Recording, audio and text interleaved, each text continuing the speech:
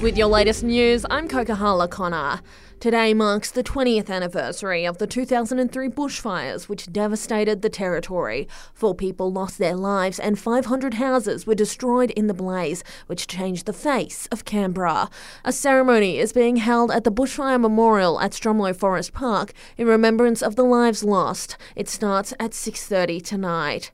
The Prime Minister has again pointed the finger at the war in Ukraine for causing rising energy bills, but energy analysts suggest that's only 20% of the problem. Speaking on Sky, Anthony Albanese has hit back at claims big gas producers are holding back supply due to the new cap on prices. We have a guarantee through the heads of agreement that was made with the gas suppliers to supply some 3 times what the shortfall was going to be seen to be in 2023. A private funeral will be held for Cardinal George Pell on the 2nd of February at St Mary's Cathedral in Sydney. A mass will also be live streamed on YouTube. The Cardinal's body will lie in state at the cathedral from Wednesday, February 1st.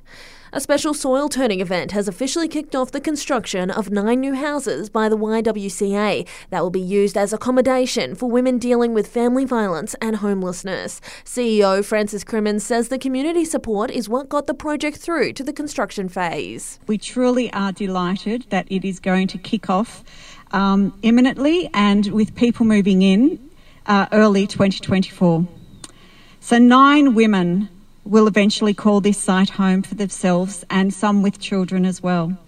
Parents are being encouraged to get their kids into a back-to-school routine now to avoid a less stressful start to the year. Carol Markey Dads from Triple P says there's a couple of things you can do. Our sleep routines and our morning routines, so that we're getting enough sleep. We're putting away our devices, which have probably been used a little bit more during the holiday period than usual.